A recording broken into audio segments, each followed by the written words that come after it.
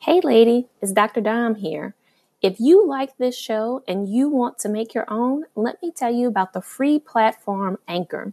It's a creation tool that allows you to record and edit your podcast right from your phone or computer. You can add songs from Spotify and create any type of content that you are looking for. Anchor will distribute it all for you so it can be heard on Spotify, Apple Podcasts, and more. Download the free Anchor app or go to anchor.fm to get started.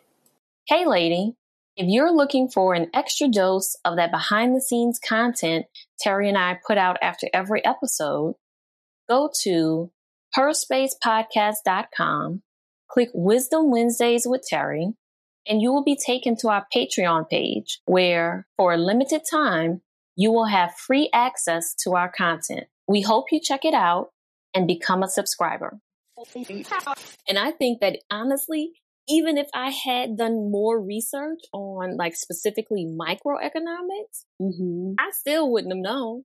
Like that feels so foreign to me. Yes. However, again, it goes back to what you were saying. The way she explained it, like I understood the points, right? Yes. Like the areas that she spoke about resonated.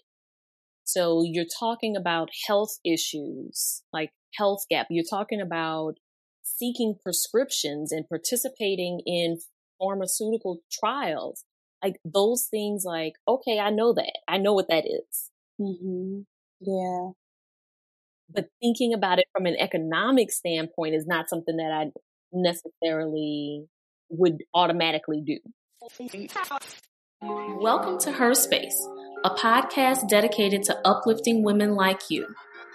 We're your hosts, Dr. Dominique Broussard, a college professor and psychologist, and Terry Lomax, a techie and motivational speaker. In a world where Black women are often misrepresented and misunderstood, please join us as we initiate authentic conversations on everything from fibroids to fake friends, and create a safe space where Black women can just be.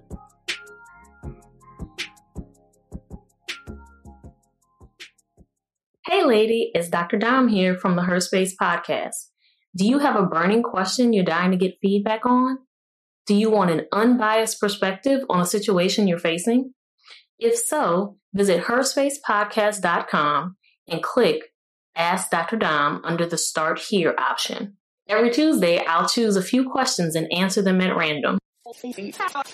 Hey lady, really quick, just wanted to let you know before we jump into the episode that the audio in this episode is not the best.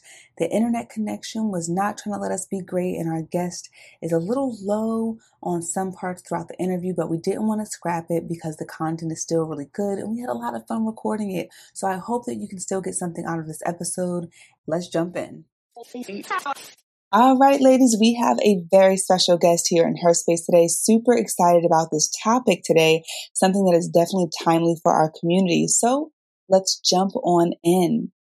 Britni Wilcher is a PhD candidate in economics at American University. She's an applied microeconomist with interests in labor, health, and gender economics. Prior to her doctoral studies, Britni completed a BA in economics at Spelman College and Master of Science in International Healthcare Management, Economics, and Policy from SDA Bocconi School of Management in Milan, Italy. Britni, welcome to Her Space. Hey, ladies. We're so happy to have you here. Thank you for the warm welcome and the kind introduction. Of course, we are just so excited to dive into this conversation. And so I am going to get the conversation started with our quote of the day. A race that is solely dependent upon another for economic existence sooner or later dies. As we have in the past been living upon the mercy shown by others and by the chances obtainable and have suffered therefrom, so we will in the future suffer if an effort is not made now to adjust our own affairs. And that quote comes to us from Marcus Garvey. Britni, when you hear that quote, what comes up for you? Like, what were some of the immediate thoughts that you had when you heard that statement?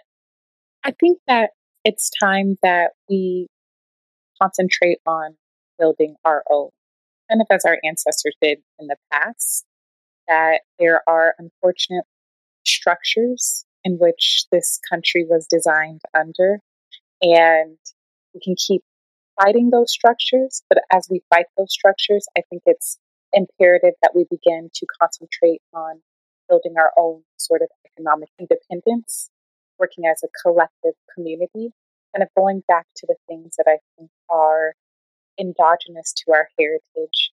In this case, women of African descent, and I imagine across many communities of color.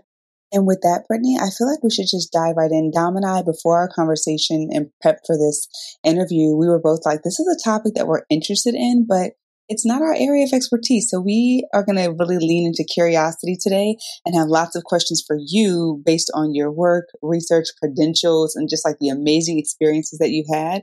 So we're going to start very basic. And if you can just tell us, what is a microeconomist? What is that? Sure. So I think a lot of times when people think about economics, they think about macroeconomics. So kind of what's going on with the broader economy. You hear about interest rates, you hear about overall GDP, productivity, and growth. And so a microeconomist focuses on the smallest sort of unit possible. Us as individuals, firms, how do we behave? How do we allocate as a firm? Maybe scarce resources. What is our profit sort of maximizing behavior? And when we think about micro, we can think about literally like smaller markets, right? We can think about kind of a market that's interesting to me is the healthcare market. But we can also think about education, right? That's also a type of market where resources are allocated among students in certain communities, right? We can also think about kind of one that's obvious, the housing market, right? And so the microeconomist thinks about behaviors of individuals and firms in these sort of smaller markets. That's super helpful. And my hunch is that many of us are a lot more familiar with economics if we run a household, especially microeconomics. If we run a household because of, I think about like budgeting and allocating your resources and just prioritizing like where money goes in the household. So I guess if you can just tell us like what prompted you to choose this career? Yeah, sure. So I think relatively young age when I was in junior high, my grandmother actually had a massive stroke, and my family's from Louisiana, my mom's side of the family. So I remember my mom rushing to get me from school. And basically, we all jetted off, my parents, my sister, to Louisiana to see about my grandmother who had this massive stroke. And it was kind of peculiar to us because, to our knowledge, she had no sort of pre-existing health conditions, right? She went in for checkups, she walked, did all the things that you would expect someone to do, although, she was aging. And come to find out, we ultimately ended up bringing my grandmother back to California, where I grew up, and to physicians here so that my mom and other family members that we have here could help kind of nurse her back to recovery. And physicians here actually noted that, hey, this was something that actually could have been prevented, right? She had to have been displaying some sort of symptoms prior to this time. And so that got me to thinking, well, after being upset, right, that this is something that should have been caught. It got me to thinking about how different care is, healthcare in particular, might be depending on what region of the world that you're in. It also got me to thinking about the extent to which maybe her gender and her race may have played a role in the type of treatment that she was getting, and maybe the fact that she didn't have advocates there as she was going to the doctor, right? So all of these things got me kind of riled up and passionate about really trying to understand what's going on in this healthcare market. What is going on in terms of physician behavior? What are they optimizing off of, right? What are their incentives to keep certain patients healthy and maybe, unfortunately, letting other patients kind of go by the wayside? right? And so all of these things at my sort of young age, I might have not had the words to verbalize, but this is kind of what inspired me to go on to pursue a PhD in economics with this emphasis in health, with this lens of gender, because I really wanted to be able to speak to and understand what is going on in terms of health disparities that we observe in our country. Ooh, okay. So there's multiple places where we can go with this, right? Oh my gosh. Like, yeah. Okay. I need to slow my mind down because there are so many questions that now I have just based off of that little bit of information. But the one that like immediately comes to mind when thinking about where we are in this current place and time is the health disparities related to this current pandemic. And so I guess what I'm asking is, what is your exposure in terms of understanding and researching what the economics are behind the health disparities related to COVID-19? That's a great question. Very relevant, very timely. I'm not focused currently on looking at COVID-19, but just have some own speculations just based off of kind of the stats that we hear thrown out there, kind of hearing what other economists are talking about. And I think that there are a couple things that are really precipitating the disparities that we're observing within communities of color. And I think, unfortunately, racism in this country is really affecting our health, the stress that people of color endure. And so I think as a result, what we observe due to whether it's race and these other sort of markets that we talked about in the labor market, not having access to sufficient high quality food, all of these things, maybe just literally the stress of being Black in the workplace is resulting in basically what we're seeing in the Black community is a lot of people having more conditions that are what they refer to as underlying conditions that make you have a higher risk for being susceptible to COVID-19, right? So if underlying as a community, we have higher rates of heart disease, higher rates of asthma, right? These underlying conditions, which are precipitated by all these unfortunate sort of socioeconomic conditions, can make one more susceptible. In addition, I think what we're seeing is also that a number of Black workers are the frontline workers, right? And so they're not benefiting necessarily from being able to work from home, like many of these other workers that were able to just transition laptop. I mean, even myself still go about business as usual from home. So if we have these higher rates of these risk factors for COVID-19 and we're on the front lines, and on top of that, we know that there is unfortunately perceptions about how Black people experience pain. So when they're going to the doctor, this might lead to sort of differential treatment in terms of who's believed and who's not believed and how they're treated. We have this sort of unfortunate perfect storm of what I perceive are these devastating racial and ethnic disparities that we're observing for COVID-19. But again, my disclaimer is this is not my area of research, but these are factors that I suspect are precipitating and driving the numbers that we're currently observing. I love the way you broke that down, Britni, because I think that in the media, the way that it's portrayed, and we know the media can be very problematic, right? I think the way that it's portrayed is like, oh, Black people are unhealthy and they just eat this stuff and they do these things. This is why COVID-19 is attacking their community at a larger rate. And it's like, but we really peel back the layers. I think you did a great job of articulating exactly why that might play out in that way. Now, I want to read something in your bio that intrigued me. Now, Tom and I were like, oh, wow, this is fancy. Like, what's going on here? So basically what it says is you employ quasi-experimental designs to draw inferences about the quality of pharmaceutical innovation and labor market effects of healthcare access for women and other underrepresented groups. What does that mean, Britni? What is this? It sounds amazing. Well, I'll do my best to try to simplify that, right? So I think the idea is a lot of times you can find what we refer to as like correlations in data, right? Like kind of what you were describing is actually a really good example. Like, oh, Black people are eating this unhealthy food or they have these unhealthy behaviors. And so that's why they're getting COVID-19, right? And that might not necessarily mean that A is causing B. And so when I think of causal inference, what I think of it is this idea of really trying to treat your data analysis like as if it was an actual experiment in a lab, like in chemistry or physics, where you're literally able to just say, changing one factor, right? Holding all else constant.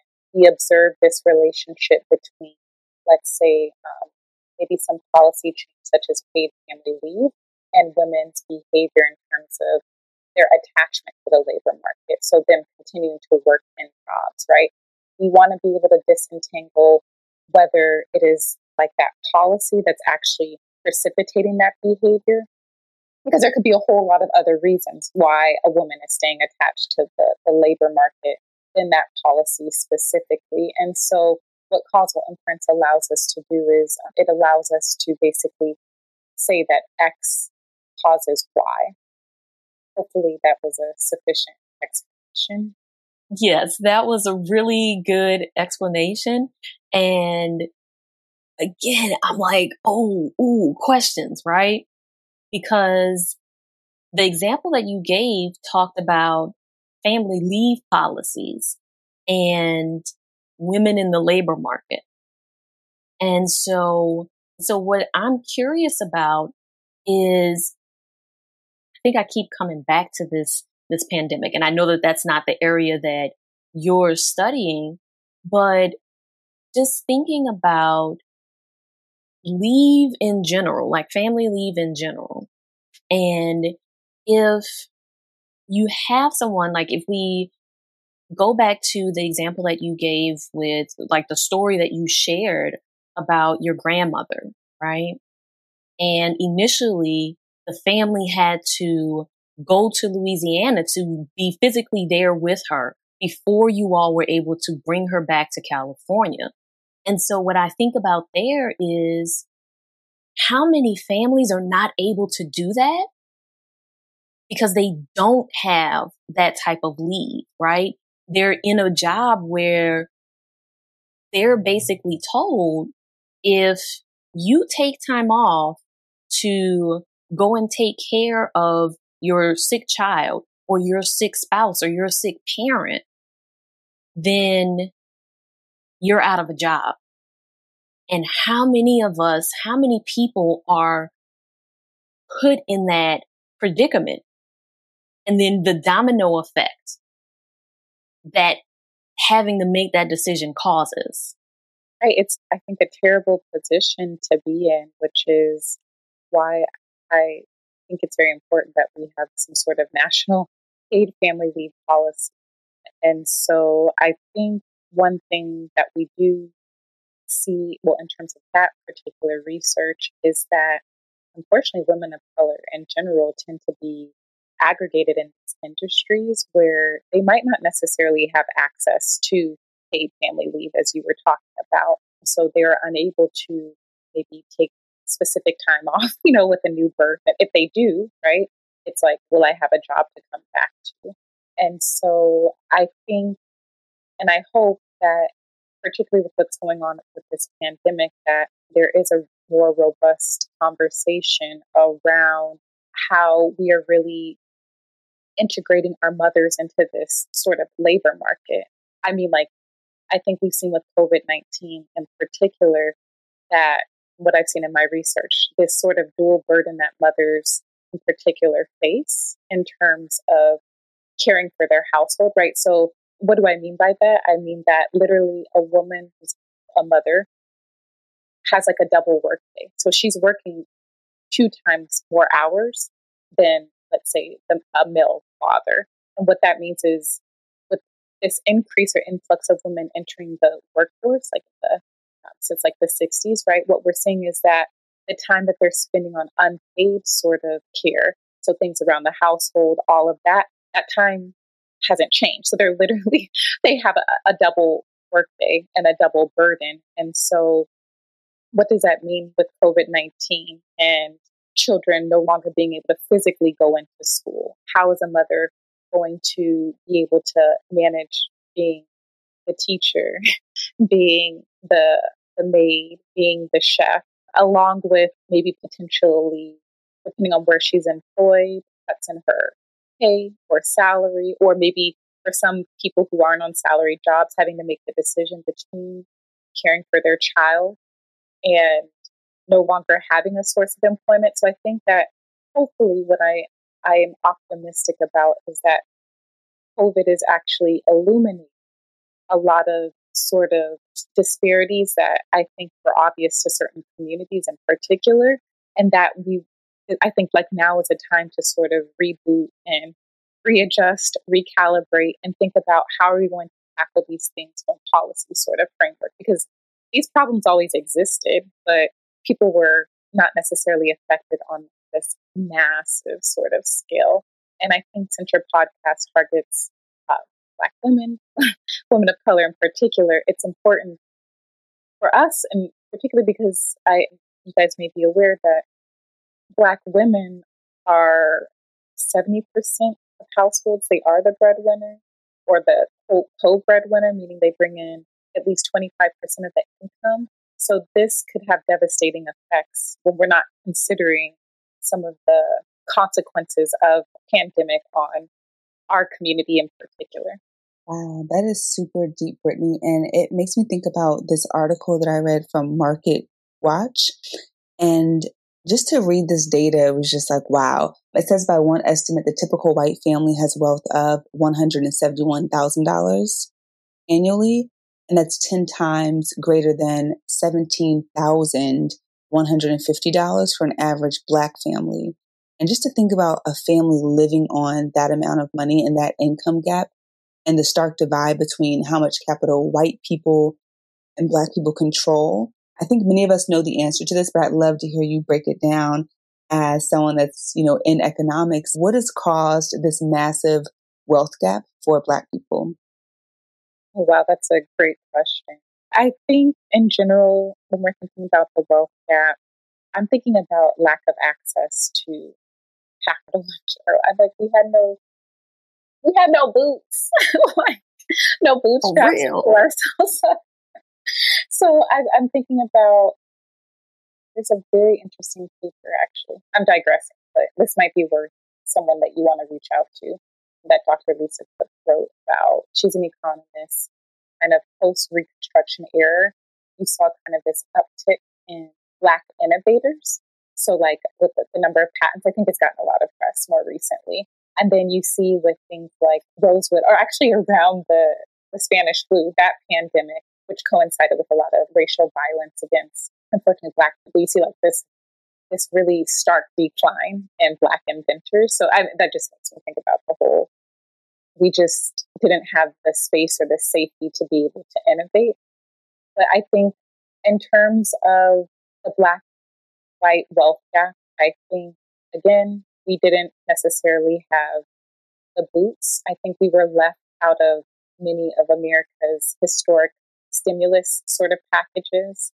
I think in general, when you think about the types of occupations that we work in, when we think about the Black-white pay gap, right? When we think about even today, if an education is a gateway to mobility and access to certain careers, which communities have to take out debt in order to access that education, right? Because even now, in order to buy a house, I think now they're considering how much student debt you have. So I think it's a litany of things in addition to the history of redlining, right? So a lot of people, other communities were able to build wealth in terms of property that their family owned, who had access to those properties, who determined what those properties were worth.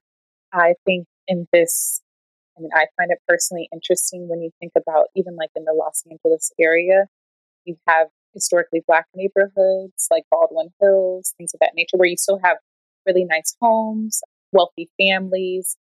But I sometimes wonder why those homes might be worth a little bit less, the same sort of home, than homes that appear in other areas where it has a different demographic breakdown. So if we weren't able to build wealth in the same way that other communities were able to because of structural design, if we weren't able to have access to the same sort of occupations at the same sort of pay, if we're now playing catch up by pursuing the education that we need to get into these spaces, but once we're in these spaces, we're not paid the same way. Once we're in these spaces, we might not have the same level of security. So I think a lot of these things precipitated this wealth gap that we observe today.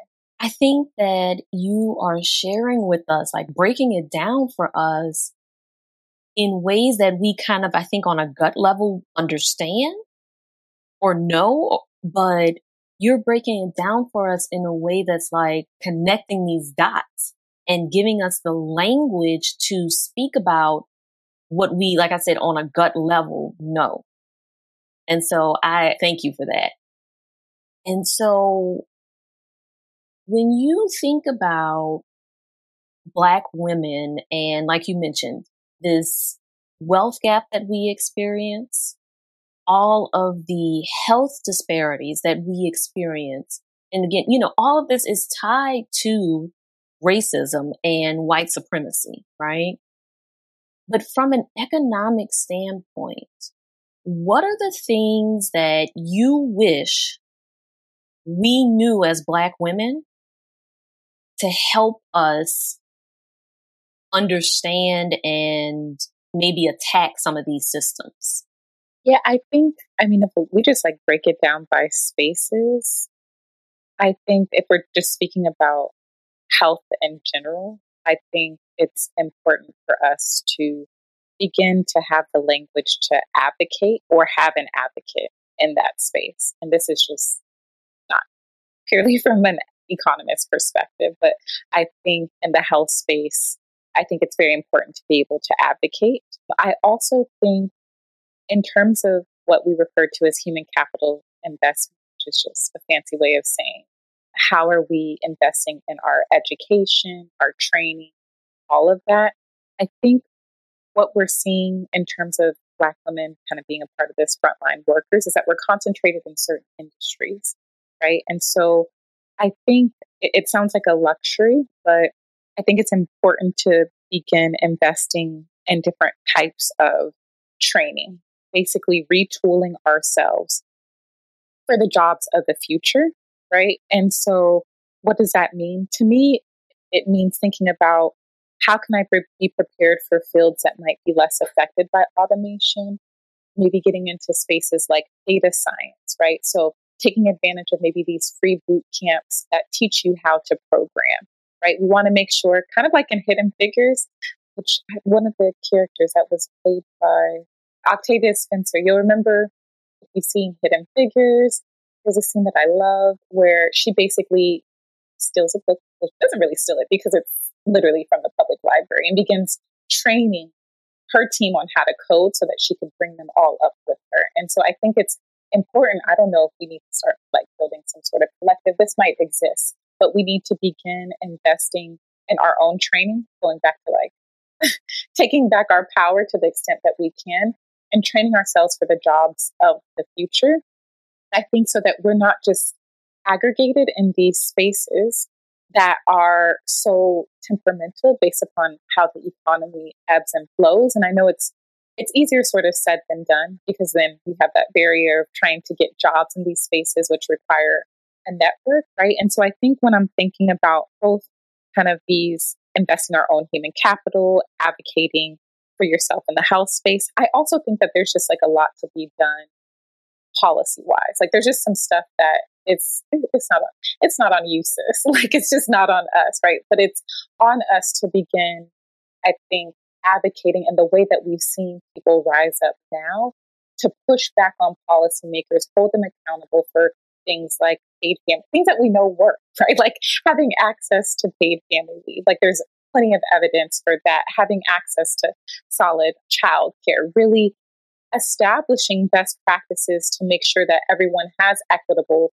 sort of access to healthcare, right? So it's time for us to really also push back on the government and give them the list of sort of demands, recommendations, or, like you and I kind of in these research spaces, really pushing back against the government will, hey, this is evidence. This is evidence to show that this policy has XYZ effect and can encourage XYZ type of behavior. So I think while some of the onus, I think we can do what we can as Black women to retool, to advocate. I think at the same time, we continue to push back and let the government who works for us know what we need.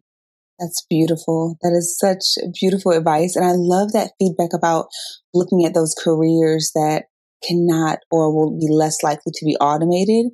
I feel like back when I was in school and we talked about careers, there always sort of seemed to be this, I don't know, it seemed like the people that were in my network, they seemed to gravitate toward the same types of careers. Like, so Black people in general, I don't know if we were just shown certain careers and so we didn't think about, oh, I can be a biologist or like a food scientist, or a data scientist. I don't think those were careers that like came to mind for many of us. So I love that feedback. And it's something that's great that we can share with our children as well, sort of cultivating those gifts. So thank you for that, Britni. I guess the next question would be around generational wealth. Do you have any like pro tips or any advice on how, Black people, Black women can sort of create generational wealth for their families? Oh, wow, that's a good question. So I think it's interesting. I think a lot of times people hear economists and they see it as something that's synonymous with finance. And so I'll be honest, in terms of, I guess, building wealth, I'm less knowledgeable about just from what I do. But I think just priors that I have in terms of building generational wealth, and I think actually touching back upon what we as Black women do now to better ourselves, I think is really investing in understanding personal finance, talking about it in our community. I think generally that may not be something that every family actually talks about. And I think in some ways, maybe it's because you don't want to be a burden, right? Like, I don't know. I imagine within Black families or families of color, right, there's maybe different cultural norms around it. Maybe some see it as, hey, we pull everything. Others see like, let me hold my own weight because I don't want to put it on sibling X or grandmother X, right? So I think whatever your narrative is, I think it's important to just begin seeking out information about personal finance, about really things. I think what we've realized in COVID is life is precious. So understanding estate planning, understanding life insurance and how that's different than maybe disability insurance, what might work for you, right? I think also when we're talking about these, going back to these investments in human capital that we're encouraging among our children, I'm thinking about, do I need to send my child to the school that, while it may be a great school, will end up resulting in them amassing tons of debt, right? Could they achieve the same goal at another school that's maybe a state school that has really solid programs and then go on to a graduate program at that set, like prestigious quote unquote school, right? So just thinking about the ways in which we're strategically sort of making investments. I don't know if you are able to build a community where you're actually able to come together and invest in things and not just stocks, but maybe come together in your local community, find a group of people and really invest in your own community. Maybe actually us being the ones to begin to revitalize our own communities, to go in and buy property, make it nice, make it somewhere that we would want our kids to play, right? So, I mean, there's a lot of thoughts that I have in terms of building generational wealth from, I guess, just an individual sort of perspective, then to the broader family unit, and then to us as like a community as large. I will say, Britni, one, thank you so much for that guidance and that answer. I have not really studied microeconomics since undergrad. And so as we ask these questions, I love how you were very honest with like, this isn't really my expertise, but you did such a great job, like sort of leading us and guiding us and sharing what you could about these topics based on your thoughts and your assumptions and your research and all that good stuff. So thank you so much for bearing with us as we are like, this is a new topic for us. We just want to dive into these various subtopics. So I guess for us, it'd be nice to know, like, what topic can you talk about all day, or what topic is closely related to the research that excites you most? Yeah, so right now, I think with this dissertation, any of those topics I could go on and on about, right? So I'm thinking about right now a lot of stuff that just happens to be relevant to the news. So thinking about the representation of women in clinical trials and what that means for population sort of outcomes in terms of the types of new pharmaceutical innovations that we see on the market. So when we have a pool of people in a clinical trial that are more representative of potentially like the end user, do we actually see innovation that's high quality is measured in the sense of it not presenting a lot of adverse sort of drug reactions? I've been doing some work, as you might be able to tell, thinking about paid family leave as well, how that's affected mothers' sort of long run labor market sort of behavior and what we refer to as attachment. They're continuing to stay employed. Looking at use cases in states like California, New Jersey, also thinking about really how recessions, in particular the Great Recession, affected maternal health in general, and how our policies around child care and child subsidies, the extent to which those can offset some of the potential adverse implications that a recession might have on maternal health. I can also talk to you about Lovecraft Country or all of these other Yes. Oh my God. if you'd like, our verses. I have really been enjoying that during the quarantine or the social sort of isolation period.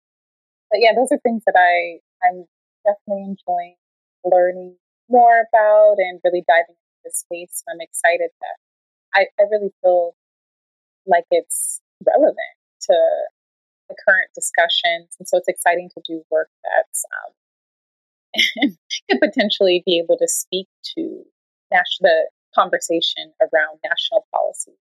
I have a quick follow-up question, right?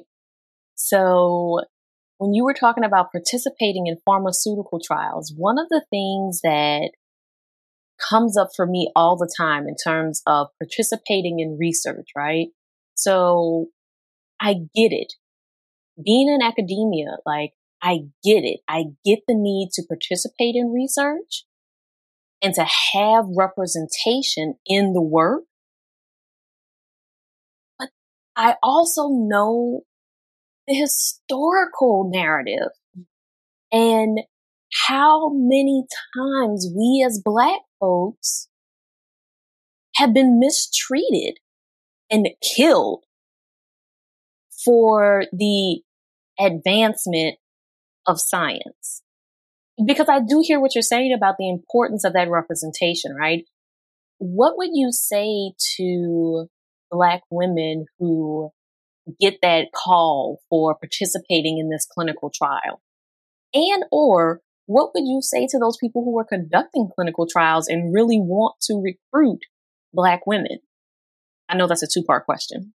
No, it's fine. Come with the fire. So I think it's a very important question. And actually, what precipitated my interest in this area of trials was the Tuskegee experiment that you have just referenced. And so I think this is why I personally opted to focus on sex. So thinking about women versus men in particular, because there are explicit sort of biological differences as it relates to affecting how we might metabolize medication differently than men. So what I mean is when we think of like on just physiological level, we're talking about hormones, we're talking about literally different sort of BMI, body composition, right? This can all affect how we are processing a medication. And so with that, I think it's important to be able to observe that sort of variation at like the clinical trial phase so that you really understand or have a stronger sense of how this might play out at the population level. And I can definitely understand the trepidation of a Black person in terms of their willingness to want to participate in a trial, which is why, I mean, maybe this is slightly different than the narrative. I actually recently saw two sort of representatives of HBCU medical schools encouraging Black people to participate. And I think from my perspective, I'm a little leery when I think about encouraging participation along the dimensions of race. While I am aware that there's kind of this argument for epigenetics and this idea that basically stress, essentially like the stress of being Black, can literally change the genes in which the way in which we process things. I think I'm more comfortable with a conversation around making sure that we get people in trials, if we're not talking about along the dimensions of gender, people in trials that represent different underlying risk factors or diseases, right? So I would feel more comfortable if like we need to make sure that we're including people with sickle cell, right? Which might disproportionately, of course, affect Black people. We're including people with heart disease, right? So we're including people based upon the conditions rather than having this conversation around specific race, which I think can make people a little bit leery and apprehensive, which I totally understand. And I think that's kind of where my thoughts around that differ than maybe how other people may have sold it. So just to me, I think that the conversation should, just to clarify, be around making sure we represent people with certain underlying risk factors and certain diseases. And I think it's important too, if this is going to precipitate more people of color being in these trials, more Black women, for example, being in these trials, then we need to make sure that we have the people running the trials reflect the communities that they're serving. Because I think that, or either be sensitive to the communities that they're serving, right? So you don't necessarily have to be a Black woman to be an advocate for the rights of Black women, but we just want to make sure that everyone in there is on the same page in terms of the underlying sort of mission, so they can be sensitive and they have the ability to communicate, that everyone has as much full information to the extent which is possible about what they are getting into. And so I guess to the woman that is apprehensive, I would want her to consider participation, I guess, from the perspective of making sure that someone perhaps with her underlying conditions is represented in this trial, such that when this goes to the market, when this is rolled out in the masses, that we know, hopefully, inshallah, that this is going to play out well among those populations that may have sickle cell, that may have heart disease, that may have diabetes, right? And I think when you're talking around conditions, it, to me, doesn't necessarily mean just Black, because other people can have diabetes, right? Other people can have heart disease, but we still want to understand how the drug interacts with maybe people with those sort of confounding conditions. I love that you shared that, and I love that you asked that question, Dom. It makes me think about in the news and how they were saying, we need more Black people to test this vaccine out on. And I'm like, oh, absolutely. I will not be signing up for that. Like, of course, because of our current government and everything that's kind of going on there. But I love the way you said you prefer not to focus on race per se, but more so different, biological makeups or, different health concerns or things of that nature. So we're going to switch up the energy of our interview. And Britni, because we recognize, appreciate, and celebrate the multifaceted woman, and we believe that it's okay to be classy and ratchet, and you can still be elegant and dance to strip club music if you so choose, we want to invite you to the OU Clatchet, OU Clatchet segment. So Britni, do you take on the challenge? I do. I think I will. I love that response. Yes. I love it. And so, okay, we're going to ease you into it.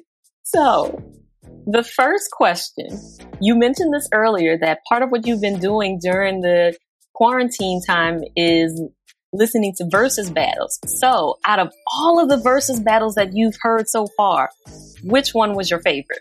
Oh, you already know Auntie Patty and Auntie Gladys. I said they should stop. There should be no more. I don't understand where they're going to go. Can we just all agree? We all agree. And it was healing. Agree. It was healing for the world. It really was. I love it. I love it. So Britni, let's see. Our next question for you is, if you had to choose, let's say you're on the dance floor and one of your favorite songs comes on, are you going to twerk or two-step? Okay. This is situational. Am I a family event? That's a good point. I'm with you. Let's say you're at the club. No family. Well, if my family is listening to this, I will two-step at the club. I love it. We're going to stick with the two-step. Wink, wink. We got you, Britni. Okay. So, since you're going to two-step, what song would get you to the dance floor to two-step? Oh my gosh, before I let go? Well, I mean, I guess that the party is over. But I mean, before it started, it's many things, right? Yes, exactly. Because the party started, it shuts it down. It's everything. That is a good one. That is a good one. And what about when you think about your legacy and the work that you're doing currently, how do you want to be remembered? I think as someone who's dared to dream. And one thing that I wanted to actually mention when we were discussing earlier is that there is just unfortunately a lack of representation of Black women in econ. When I say a lack, like less than 0.5% of PhDs, I think in 2018 were awarded to Black women. And I think that the field is just so powerful because who do we see on the news? Like once COVID hit, who do we see behind the design of policy? And so I think I just want to be remembered as someone who dared to dream and be in a space where I just wanted to represent us as Black women and to be able to not just give a voice to us, but give a voice to those who may not be in the room. So just offering an alternative perspective. And I think it's critical to have an alternative perspective when you're shaping policy for a very diverse U.S. population. Oh my gosh. Thank you so much, Britni, for joining us today in Her Space. I hope that our listeners are really taking in the perspective that you've shared, and that hopefully some of our listeners will hear it and look you up and share your information with their daughters so that their daughters can say, hey, I want to pursue a career in economics, so that we're not having only 0.5% with PhDs in economics. So thank you again for being here with us and shedding light on an area that a lot of us are exposed to but don't necessarily know about, right? So for our listeners out there that want to look you up and connect with you because maybe they have more questions to ask, where can they find you?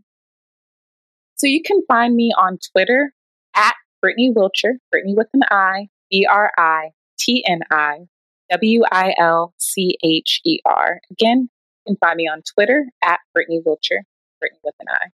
Thank you so much, Britni. We appreciate you. Yes. And we're happy that we were able to have you in Her Space. Hey, lady, it's Terry here from the Her Space podcast, and I have a question for you. Do you want to start your own podcast? Have you been thinking to yourself, you know what? I want to start a podcast, but you just haven't taken the leap? If that's you, I got you. I'm hosting a free podcasting masterclass where I'm going to teach you how to create your own podcast from start to finish. So visit terrylomax.com and click on the pink link in the middle of your screen and register for my free podcasting masterclass. Today's episode is sure to provide you with motivation, inspiration, or even a fresh perspective. If you have any aha moments or if you feel comforted throughout the episode, lady, please leave us a review and tell us what we're doing right so we can stay on track. Also, we release episodes every Friday, so be sure to subscribe on iTunes and visit herspacepodcast.com and enter your email address to get updates about our live events and all of the new beginnings that we have for this year. Thanks for joining us today in Her Space. Please note that our show may contain conversations about self-help, advice, self-empowerment, and mental health.